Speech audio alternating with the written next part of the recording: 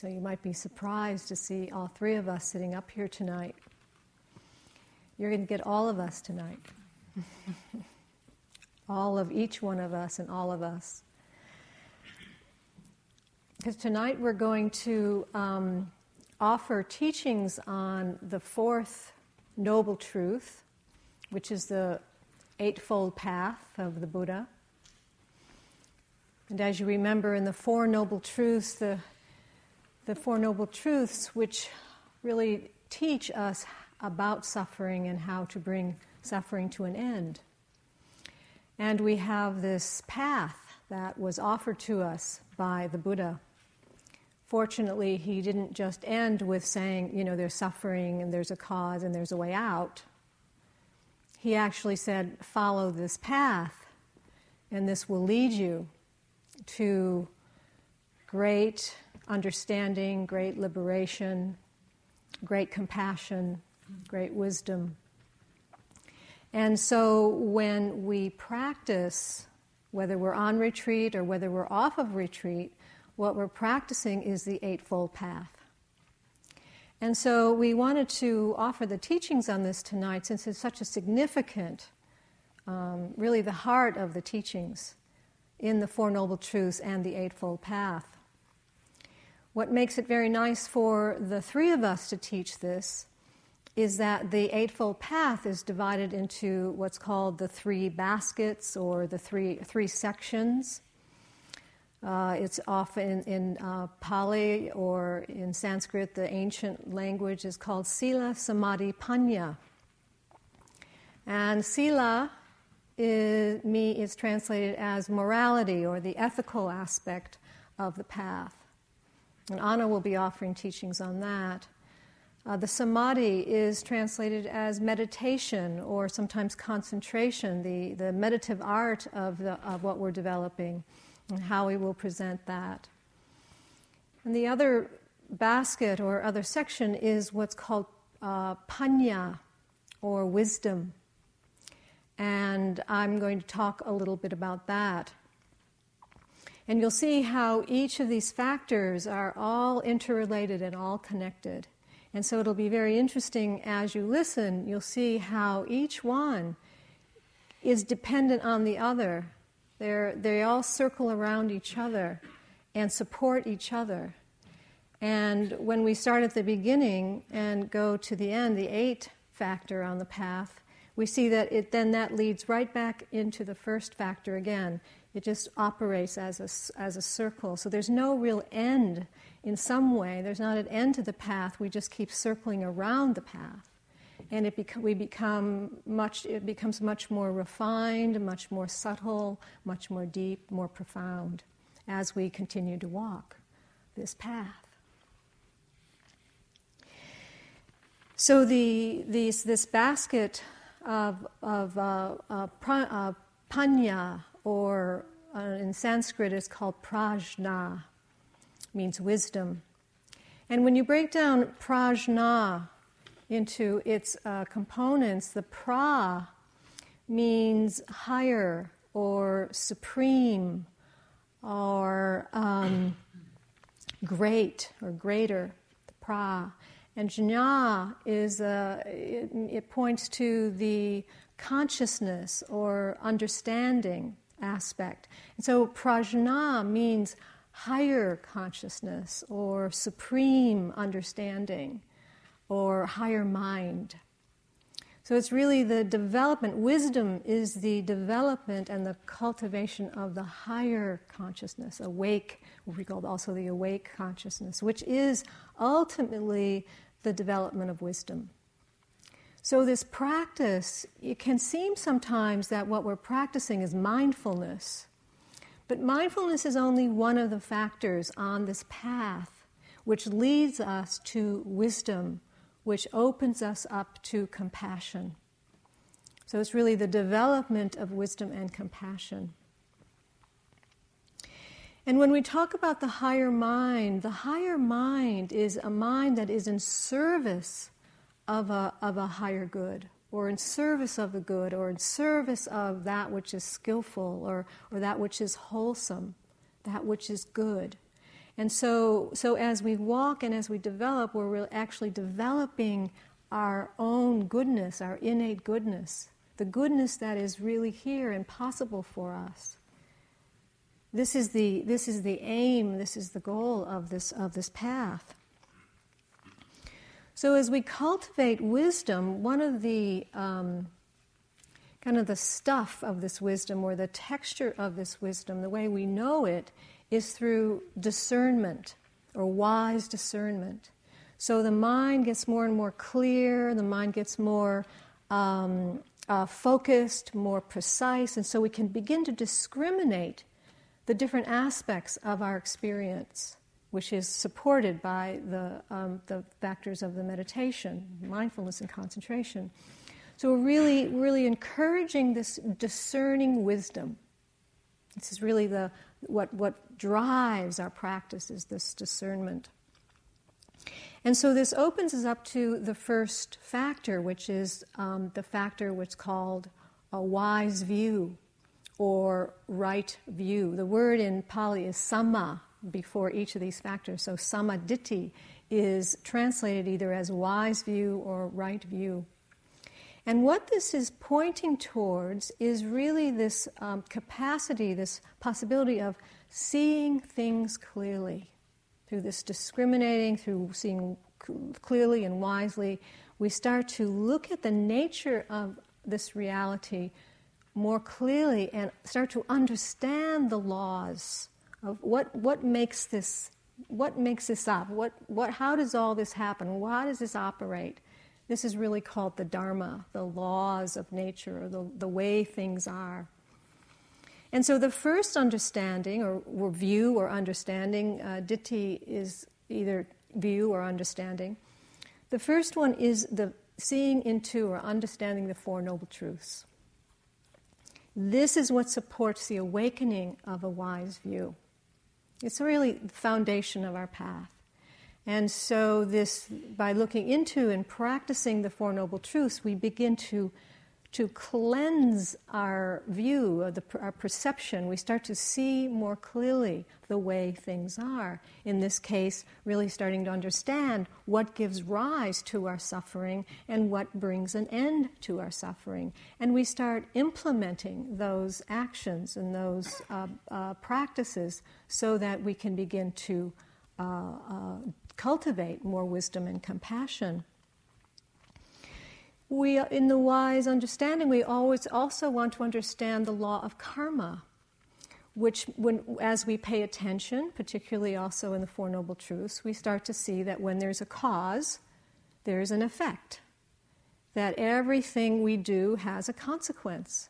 And so we want to start paying attention to what we're actually doing, because there are going to be consequences, and we can start to influence and impact that outcome, so that we don't find ourselves in these situations and wonder how we got here, and continue to suffer from the same patterns and actions and things we say again and again and again. We can start to change that. So it's understanding this law of karma. And understanding what's called these three characteristics, which we haven't gone into very much, but we have mentioned, where you start to see that things are coming and going, that we can't really hold on to things in the way that we imagined we could, and things aren't actually so personal. They're not as personal as we imagined that they were. And as we start to understand that more, we see the nature of reality, the way it is, it helps us begin to let go. We don't hold on quite as tightly, quite as strongly. So we start to see that it brings about more clarity, it brings about a little bit more relinquishment, and this opens up to then the second factor, which is called wise intention or wise thought, or it's also translated as aspiration, this sammasankappa. So the view begins to influence our thoughts and our intentions. It's also kind of a purification that happens, that we, through the discrimination and being able to see things more clearly, we can start to notice what are we thinking and what are we setting in motion. What am I actually intending and acting out of? Like that, what we were talking about earlier around the motivation. What's happening that I'm saying this? What's happening that I'm acting in this way?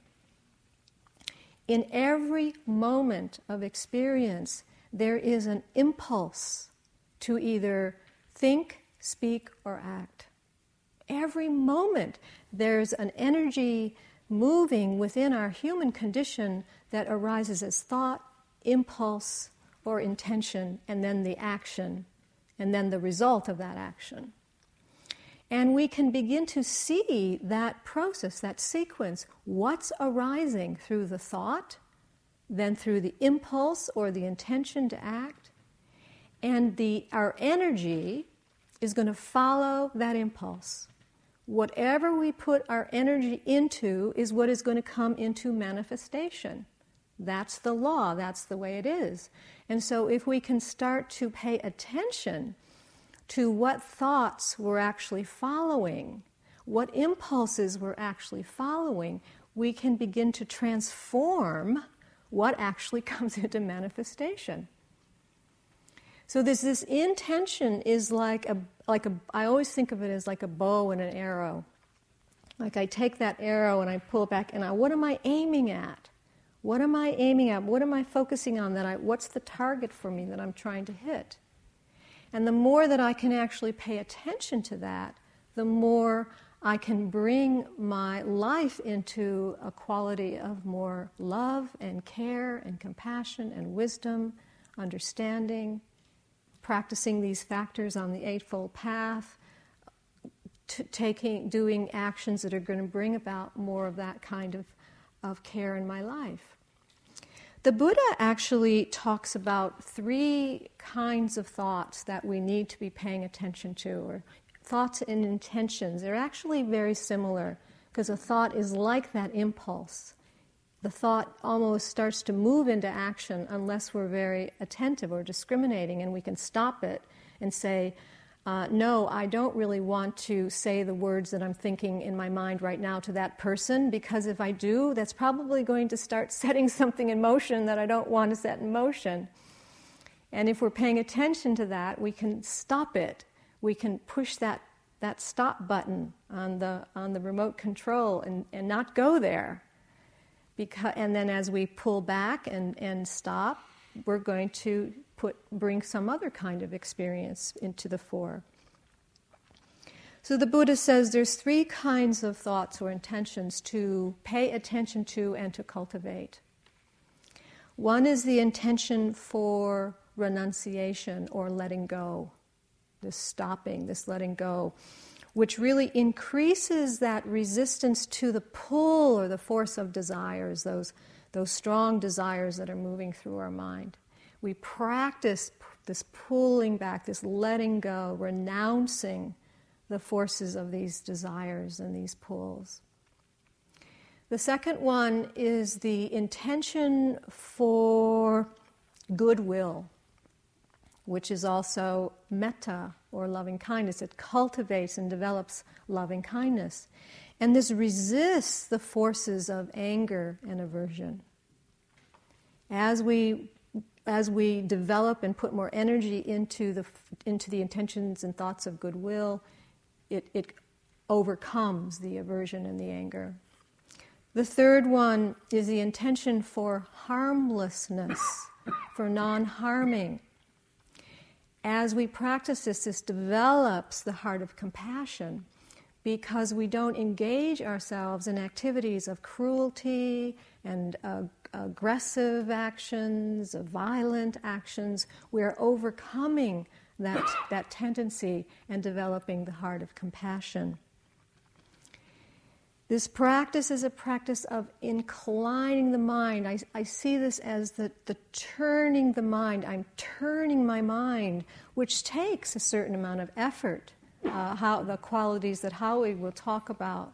It takes that discrimination and the energy and the mindfulness and concentration to do that turning, to engage in that turning.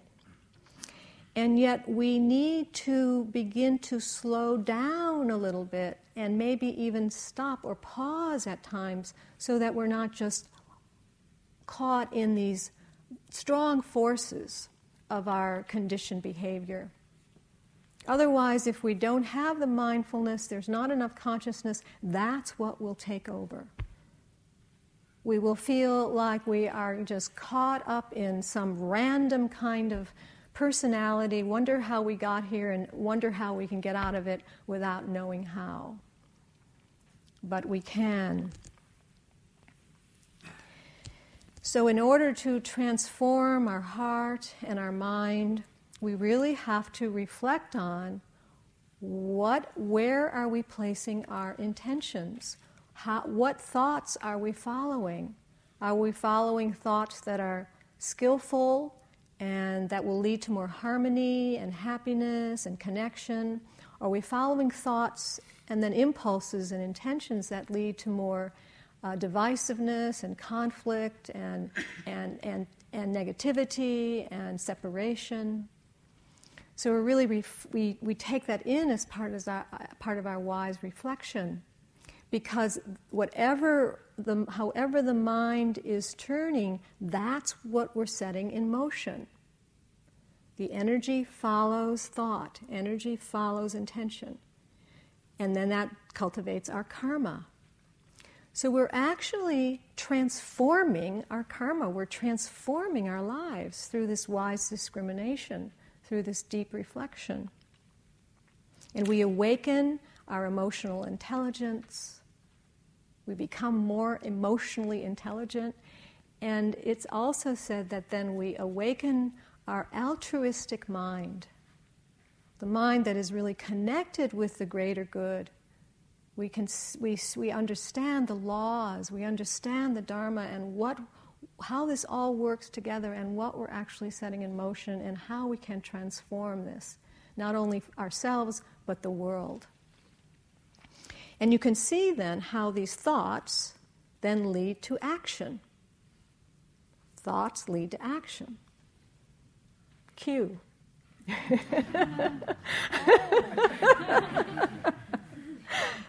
Thoughts lead to skillful or unskillful action.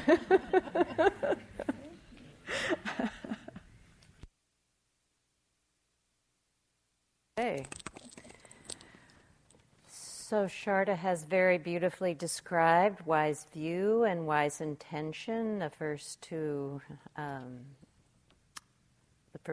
steps on the path of liberation, and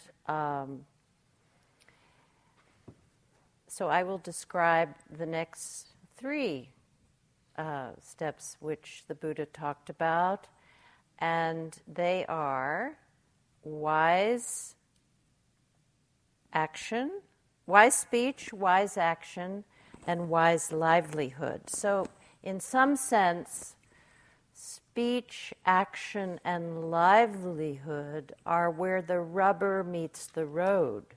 So we can sit around the meditation hall and have all these beautiful discriminating views and intentions, but what happens when we open our mouths? You got a little taste of that this afternoon.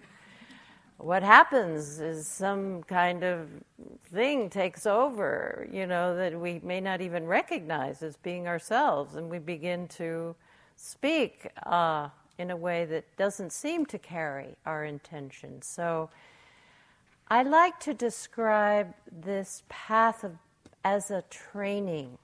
Really, that these three baskets are three areas that we need to practice, that we need to train our minds and hearts in how to do these. It's not obvious. We don't just open our mouth and outpours wise speech, but it is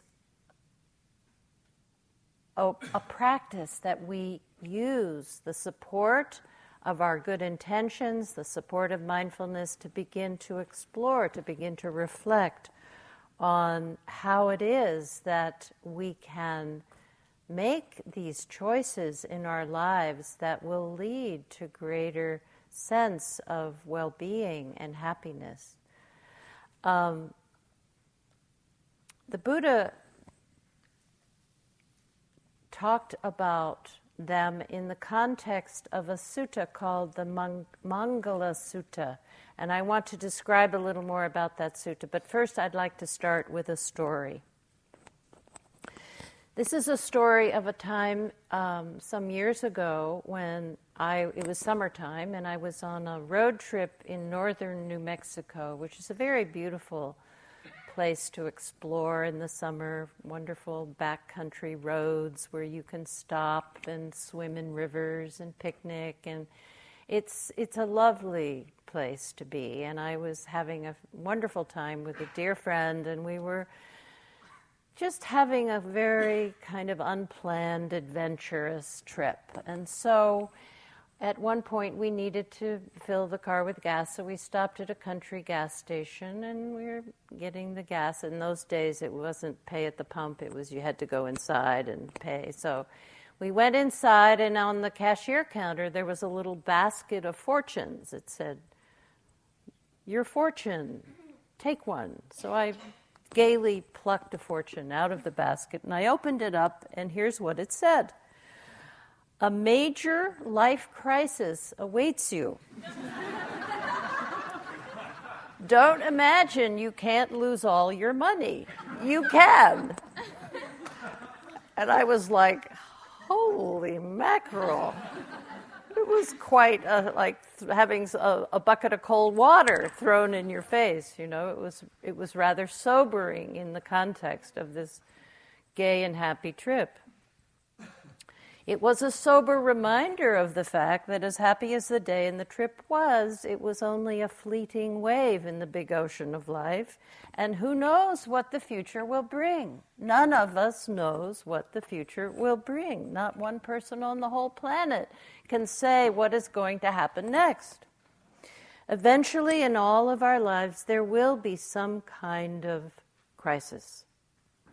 We might as well get used to the idea, because it will happen for most people. I mean, even if it's to die, and that's the only thing that ever goes wrong in your life, is that you die.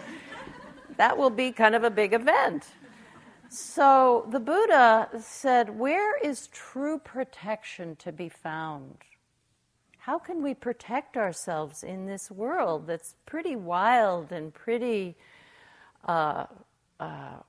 dangerous, you know? We never know what's going to happen. So in the old days, just as now, people wore talismans to protect them, to create a sense of security, you know, like the old rabbit's foot, or even this amulet that I'm wearing. It doesn't have anything in it, but it's more decorative. But that kind of thing that we still are attracted to, wearing some sort of protective amulet. But he said in the Mangala Sutta, he did a clever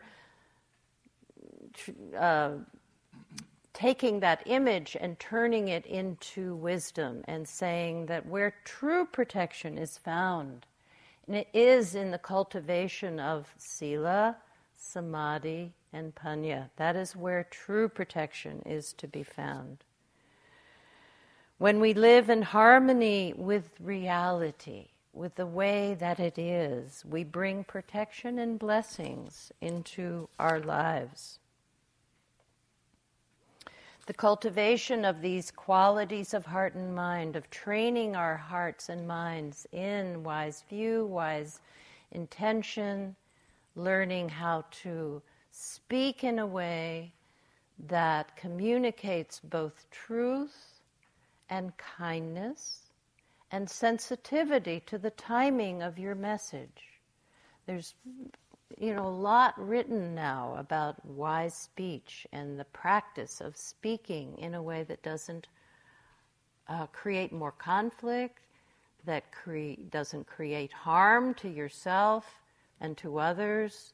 When we say something and then we regret it, that has consequences, just as Sharda was saying. So learning this is a whole piece of practice that it is worthwhile giving time to. The Buddha said in the Mangala Sutta, let me read you some of the ways he expressed it. avoiding those of foolish ways, associating with the wise, these are the highest blessings. This speaks to the wisdom of hanging out with fellow Sangha members, with people who value this kind of cultivation, and that we can, it rubs off on us. You know, like here at Spirit Rock, it's so wonderful to be in a community of people who value what we are doing here and who understand the value of living in a way that is not causing, you know, we're not perfect, but our vision of do no harm is pervasive throughout the community, and it's a wonderful way to learn how it looks, how it feels to be in a community where people are practicing in this way. Providing for family, cherishing family, and ways of work that harm no being, these are the highest blessings.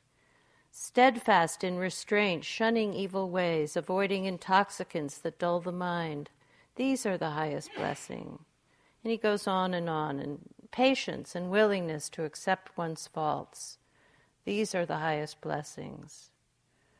Seeing for oneself the noble truths and the realization of nibbana, these are the highest blessings.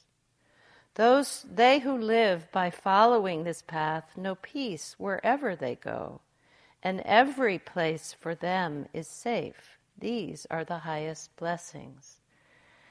So I like to contemplate the foundation, the ethical foundation of practice as a great blessing that we bring into our lives and a great protection for us, to know that we have this noble intention to cause no harm. Not that we will be perfect at it, but that it is our value. It is something that we value, and that when we act in that manner, we feel the support inside of the goodness of that, of the wisdom of that, of the compassion of that. And it is a tremendous sense of, it gives you a sense of well-being about who you are and what your life is about.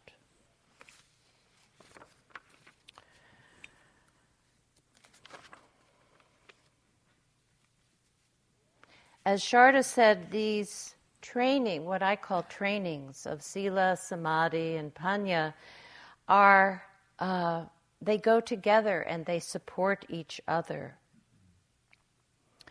A visual image that I like of this way in which they are in some way of a piece, we could say that training our mind and heart in sila, samadhi, and panya is like growing a firmly rooted tree. When you think about it, a tree has roots, a trunk, and branches with leaves. A tree is not a tree without all three parts. In the same way, in our spiritual practice, it is not complete without all three aspects. Sila is like the roots, samadhi is like the trunk, and panya is like the crown of the tree. They all depend on each other. They all go together. And this represents the totality of a mature spiritual practice. Many of us, when we first came in contact with Asian teachers and we heard about nibbana and enlightenment and awakening, we got very excited and we wanted to just immediately have that experience and then be done with the whole thing.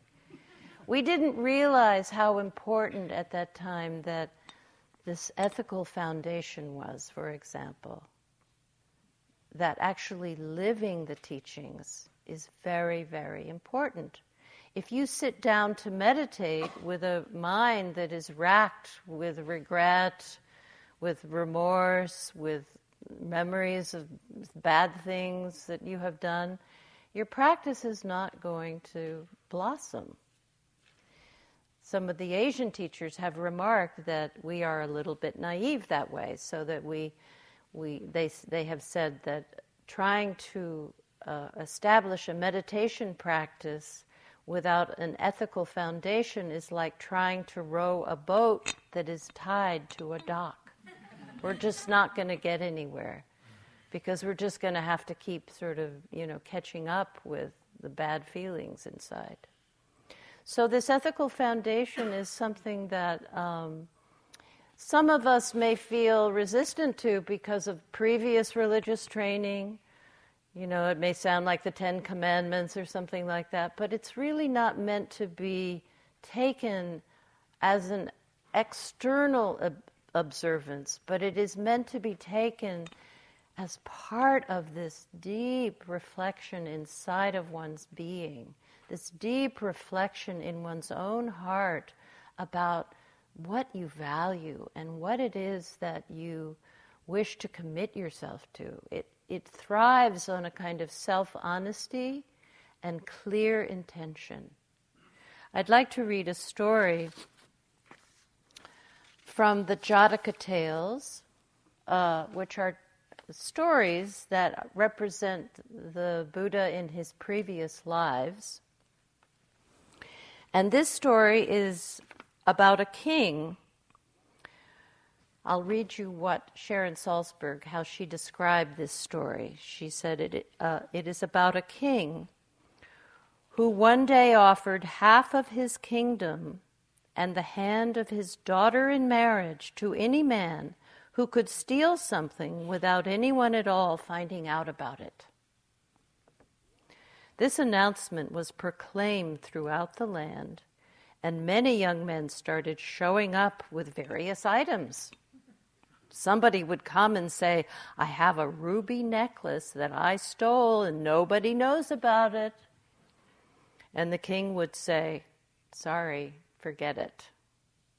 Somebody else would come up and say, I have a splendid chariot and I stole it and nobody knows about it. And the king would again say, sorry, forget it. So this confused everybody until one day a young man showed up with nothing. The king said, so? The young man said, I don't have anything at all. The king said, well, why not? The man said, because it is not really possible to steal something with absolutely nobody knowing about it, because I myself would always know about it. This was the right answer. The king had been looking for an heir with wisdom. We know, and we begin to let ourselves know that we know as we practice, so that this sense of aligning ourselves with wise view and wise intention takes place deep inside the heart as a piece of self-honesty and intimate connection within ourselves of what matters, and seeing that another piece to this wise action is what Sharda spoke about, understanding that what we do, how we act, really matters. A lot of times you think, well, it doesn't really matter what I do. There's a quote I love, and I don't know who said it, but it's good done anywhere is good done everywhere. Part of this is based on this understanding of interdependence, that we are all connected. We live in a web of connections. Who is to say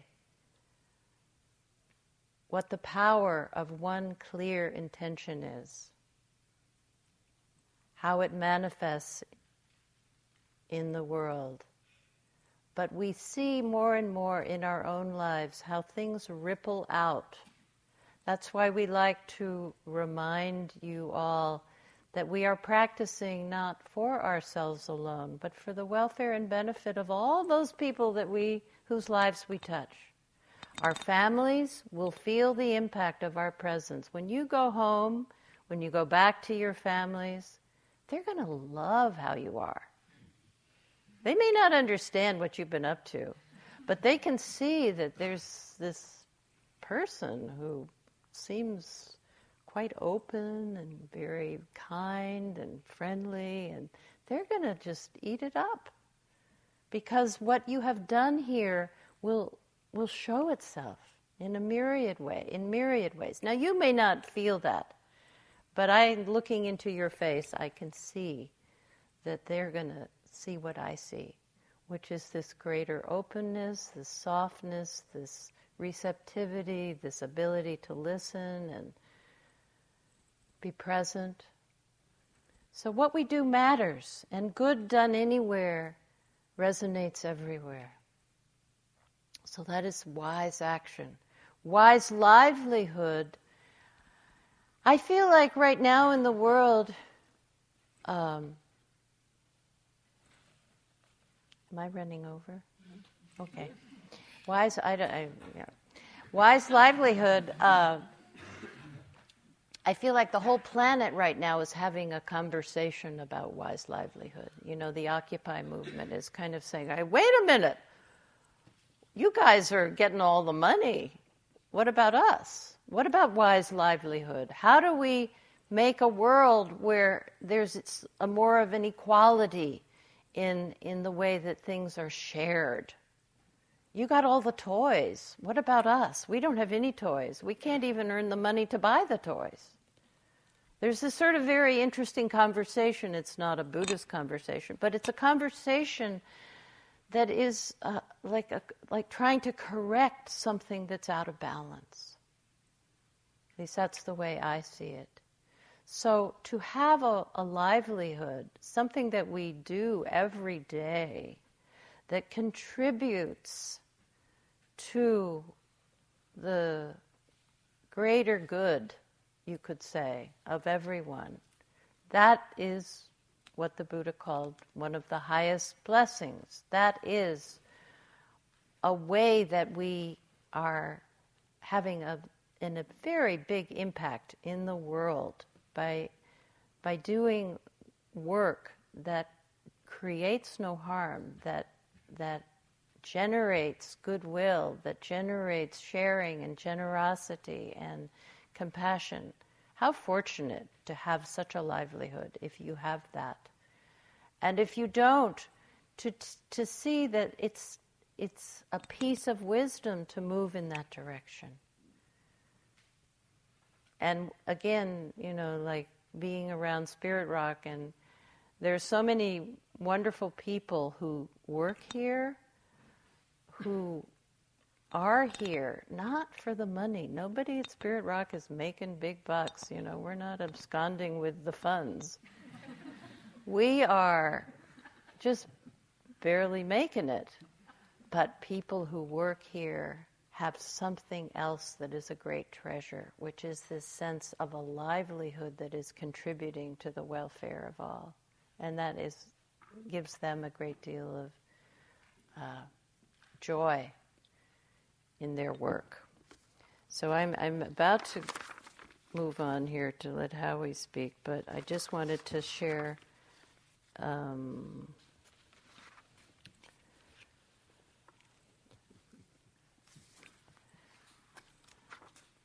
something. So the last thing I want to say is that because these factors all work together, it's important to recognize that wise view and wise intention by themselves are not enough. They need to be supported by sila, by wise speech, wise action, wise livelihood.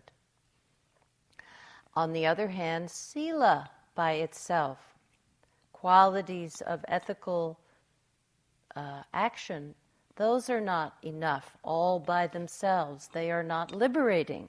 Being a good, kind-hearted person doesn't necessarily lead to liberation. The monk Buddhadasa wrote, "Morality by itself stops well short of the elimination of craving, aversion, and delusion. Therefore, it cannot completely do away with suffering." So we need the next piece of samadhi. Beautiful. I just have to finish what you said with a little poem, and it still brings it all together, and it actually leads into what I'm about to say. This is a Hafiz poem that I think really speaks to Anna kept using the word training, and Sharda used the word training, and this reminder that how we I've already made a mess, it's okay. How we act, what we think, what we do has consequences, and a reminder that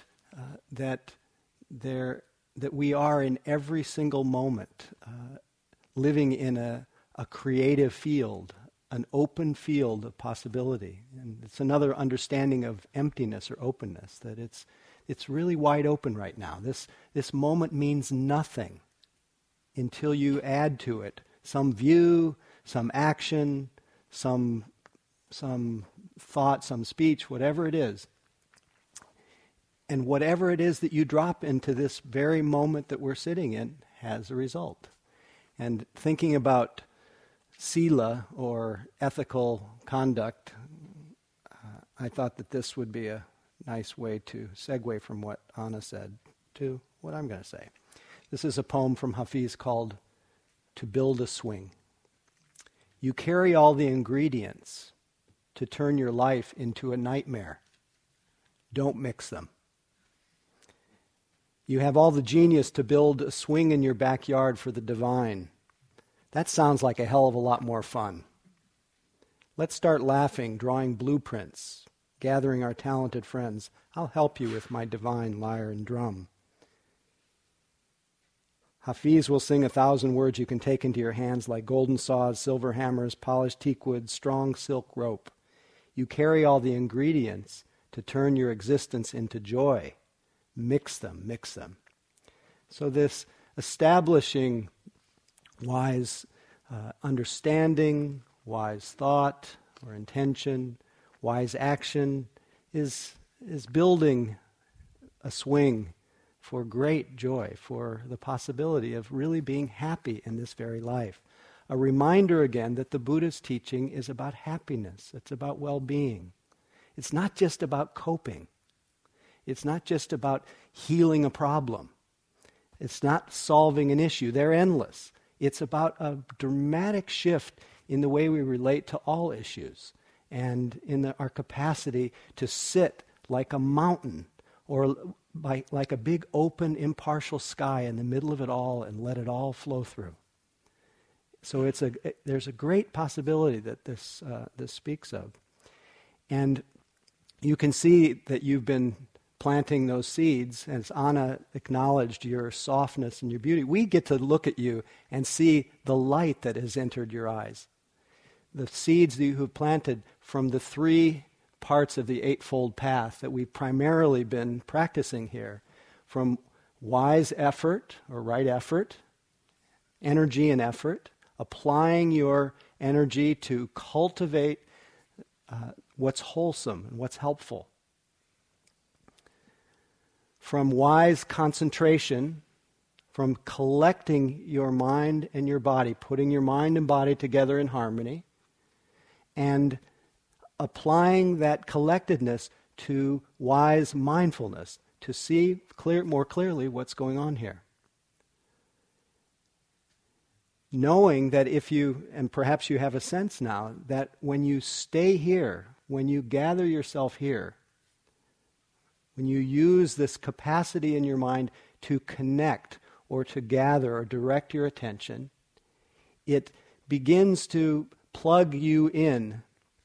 This is the way I like to think of it. Plug you into an inexhaustible current called life.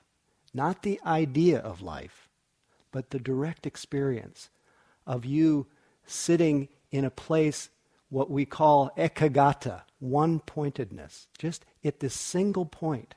Do any of you feel more like you are sitting in a single point now? Does that language make sense?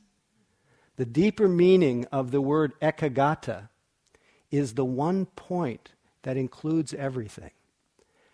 So the inevitable result of coming to this single point of gathering our mind and body together, this is what we do with our energy and effort. We gather our attention together. This produces a sense of one-pointedness.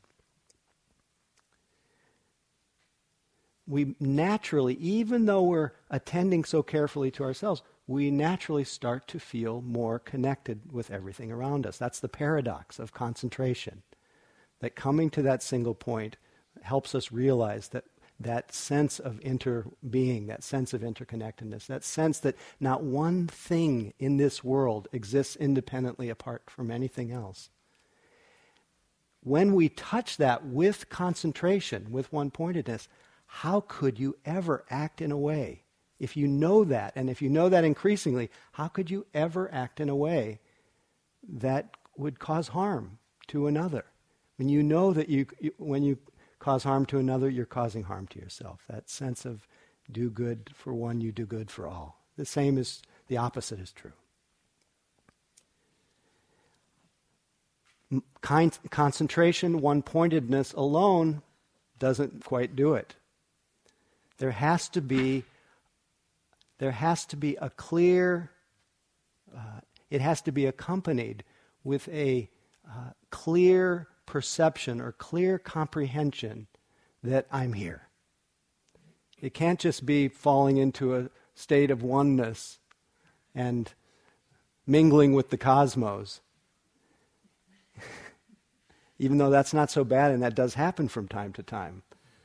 But often we will take these extraordinary, what even the Buddha called supramundane meditative experiences of concentration, where we feel that great sense of unity, and we'll see that concentration by itself is unstable. It doesn't last that long. But then we can spend the whole rest of our life or a retreat trying to recapture that experience. We call it carrying the corpses of old experience. In fact, Hafiz also, while I'm at it, he had this poem to speak about this tendency to mistake what we're doing, the fact that we use concentration, mistaking it for the end goal. He said, and reminding us that it's not stable. It's useful, it's incredibly useful, but it's not what it's about. He says that it's always a danger for aspirants on the path when they begin to believe and act as if the 10,000 idiots who so long lived and ruled inside have all packed their bags and skipped town or died. Somehow we enter this state of unmixed happiness and supramundane joy, quietness of mind, and think, okay, I've arrived. And then, of course, we're shocked when it goes away. But instead, we use this power of mind in our practice. We use this composure, we use this one-pointedness to then let it imbue our observing power, the capacity to see and to comprehend what's going on. And just as the Buddha did, and we do this when we enter the marketplace, and this quality of concentration, it has so many benefits, but it's not the end game. It has so many benefits. I consider this quality of concentration and the effort to cultivate this as the cultivation of love, really, the love muscle. You know, I'm looking at David right now. We look at people all the time. I'm looking at you now, I'm looking at you now. It doesn't take long if I actually connect with you, and if I sustain that connection. These are two concentration factors. Anytime you look at somebody, anytime I look at you and I sustain that look, something's going to happen. There's a result to that. And the result is that I'm going to start to feel a kind of kinship with you, a kind of comfort. And it'll bring me a kind of happiness. This is a quality that comes with concentration. So it's not just the gathering, it's also the sustaining that connection. And with that, I start to feel a sense of comfort and affection. And then I start to become more interested in you. And my attention becomes more rapt. And there's a kind of aliveness. I feel a kind of immediacy and aliveness. And then I notice, the longer I'm sitting here, my mind isn't moving. I start to taste a little bit of that one-pointedness. And all of a sudden, we're in this little cosmic egg. And there's the potential there for love. We can do that every single contact we have and develop concentration that way. It means whatever project we're doing, whenever we're walking down the street, if we connect and we sustain, we will find an interest in walking. We will find comfort in it. We'll find one-pointedness in it. We'll enter the stream of life, of that connection with life, that cosmic egg. But just for the sake of that experience, even though it's wonderful, the more concentration you have, the more you will want to experience that sense of immediacy. And its side effect or its benefit is the feeling of concentration begins to decondition the habit of wanting to do anything that opposes calm and balance and peace. So you don't need as much stimulation. There's something even juicier in this completely ordinary thing of looking into somebody's eyes or taking a step. I had a thought once doing walking meditation. I don't know if this happened to you on the retreat, but I thought if I never did another thing my whole life, my life would be well spent. And it was just a step. Only meditators would understand this. But it's really the function of discovering the extraordinary in the ordinary. But the Buddha didn't stop with discovering the extraordinary in the ordinary. He applied that concentration and the power of mind that comes from living in this inexhaustible present. He applied it toward looking very carefully at the nature of things, just as Sharda was speaking about.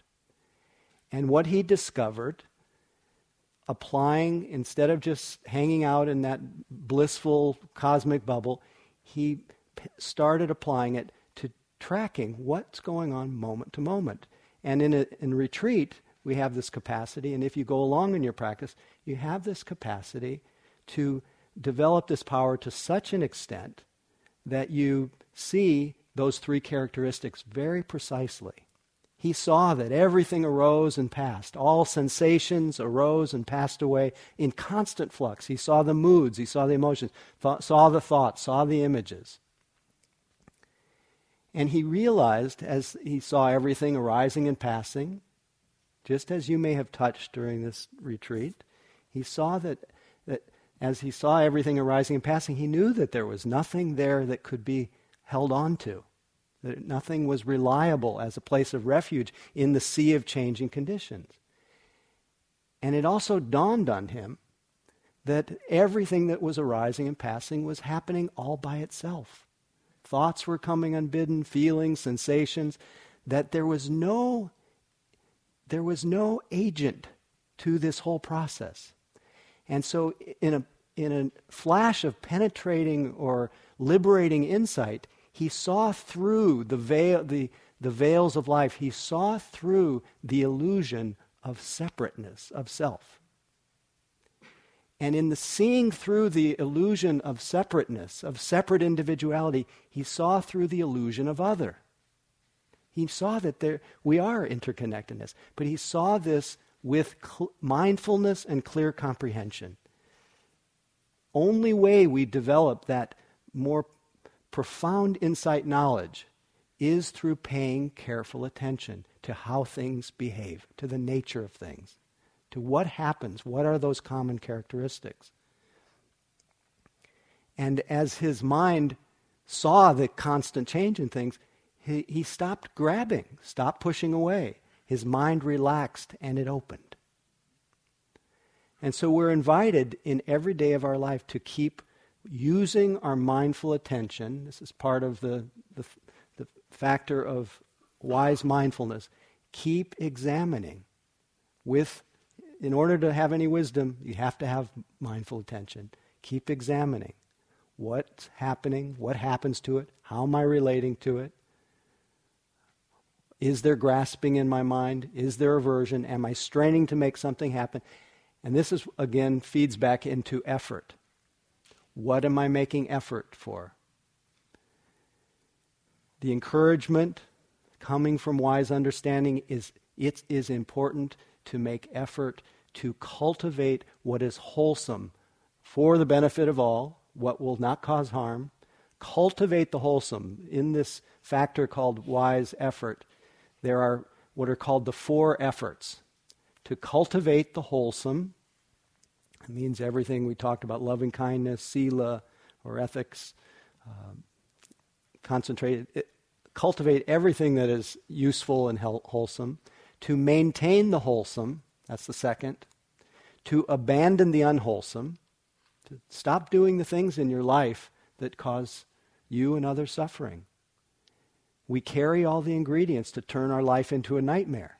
How do we not do that? We infuse our moments with that space of choice that Sharda spoke about.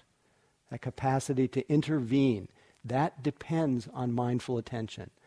But it takes energy and effort to cultivate the wholesome and maintain it. It takes energy and effort to abandon the unwholesome and prevent in our life the unwholesome from re-arising. How do we prevent the unwholesome from re-arising?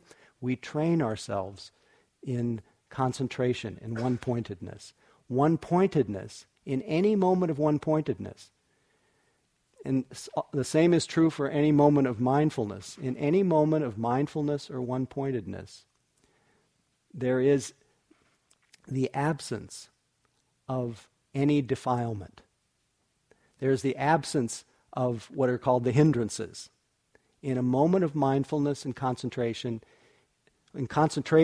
sometimes it just suppresses the hindrances. But with mindfulness, it literally erases the hindrances. When you're attentive, you cannot desire, you can't crave, you can't cling, you can't lust, you can't hate in the same instant. Because mindfulness has that quality of openness, of acceptance, of non-contentiousness. So this is, if you over and over again, you cultivate mindfulness in your daily life, and this capacity to cultivate it in your daily life is with you literally from the moment you wake up in the morning till the time you go to bed. Because we have with us, we carry this capacity to train our minds. Every moment, again, is this creative possibility. Now, some people think you can even train it while you're sleeping. But at least start with from the moment you wake up till the time you go to bed. Got just a few more minutes.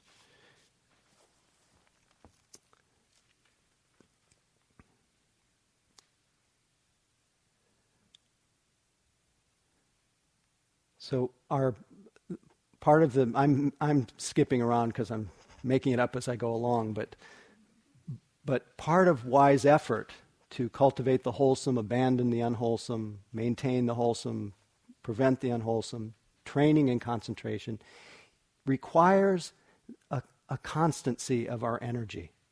It requires a commitment. It requires a strong intention. And when we apply that strong intention, whether it's for mindfulness or concentration or to not cause harm, to stop doing the things that harm ourselves and others, to stop clouding our mind with intoxicants, stop feeding the wanting mind, stop our compulsions, it takes a certain energy and effort. But that effort has to be balanced. It has to be not too much that we exhaust ourselves or become so tense in our practice. I know many of you discovered the balance of effort over the retreat. It's the same in our life. Not too much so that we get tense, not too little so we're spaced out. And we lose our focus.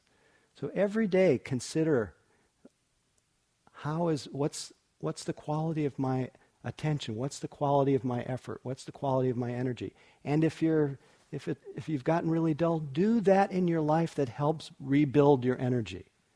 There's an appropriate self-interest, self-care that recharges where we recharge our batteries when we need to. There's also an appropriate relaxing when we notice we're getting tight, or increasing the intensity of our practice when we know we're getting lazy. You can discover this for yourself. We all have this amazing creative capacity. We all have innate intelligence, Buddha nature. And so it comes down to really trusting ourselves. So it's why this path is called a path of purification. We purify our actions because trying to practice with living an unwise life or an unwise in our actions makes it really hard to be quiet. So we purify our actions.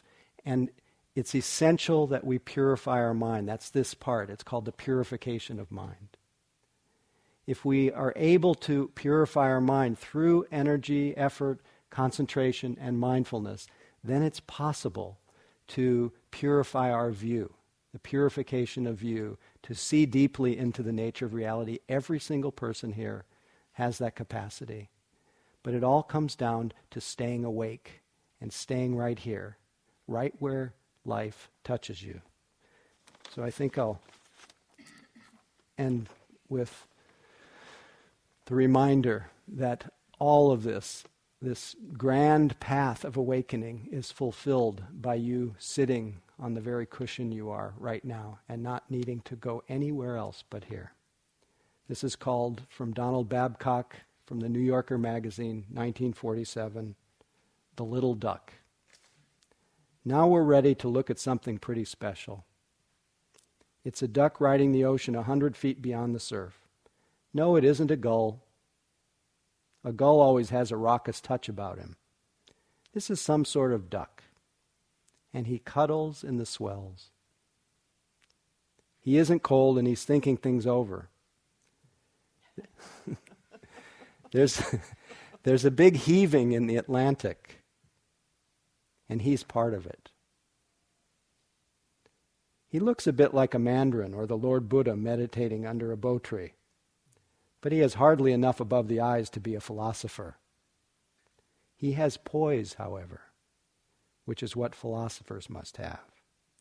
He can rest while the Atlantic heaves, because he rests in the Atlantic. Probably he doesn't know how large the ocean is, and neither do you, but he realizes it. And what does he do, I ask you? He sits down in it.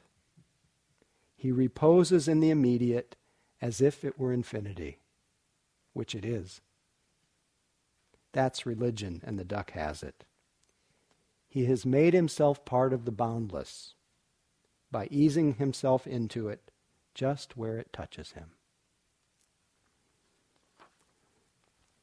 So may all of us stay where we are and cultivate the path.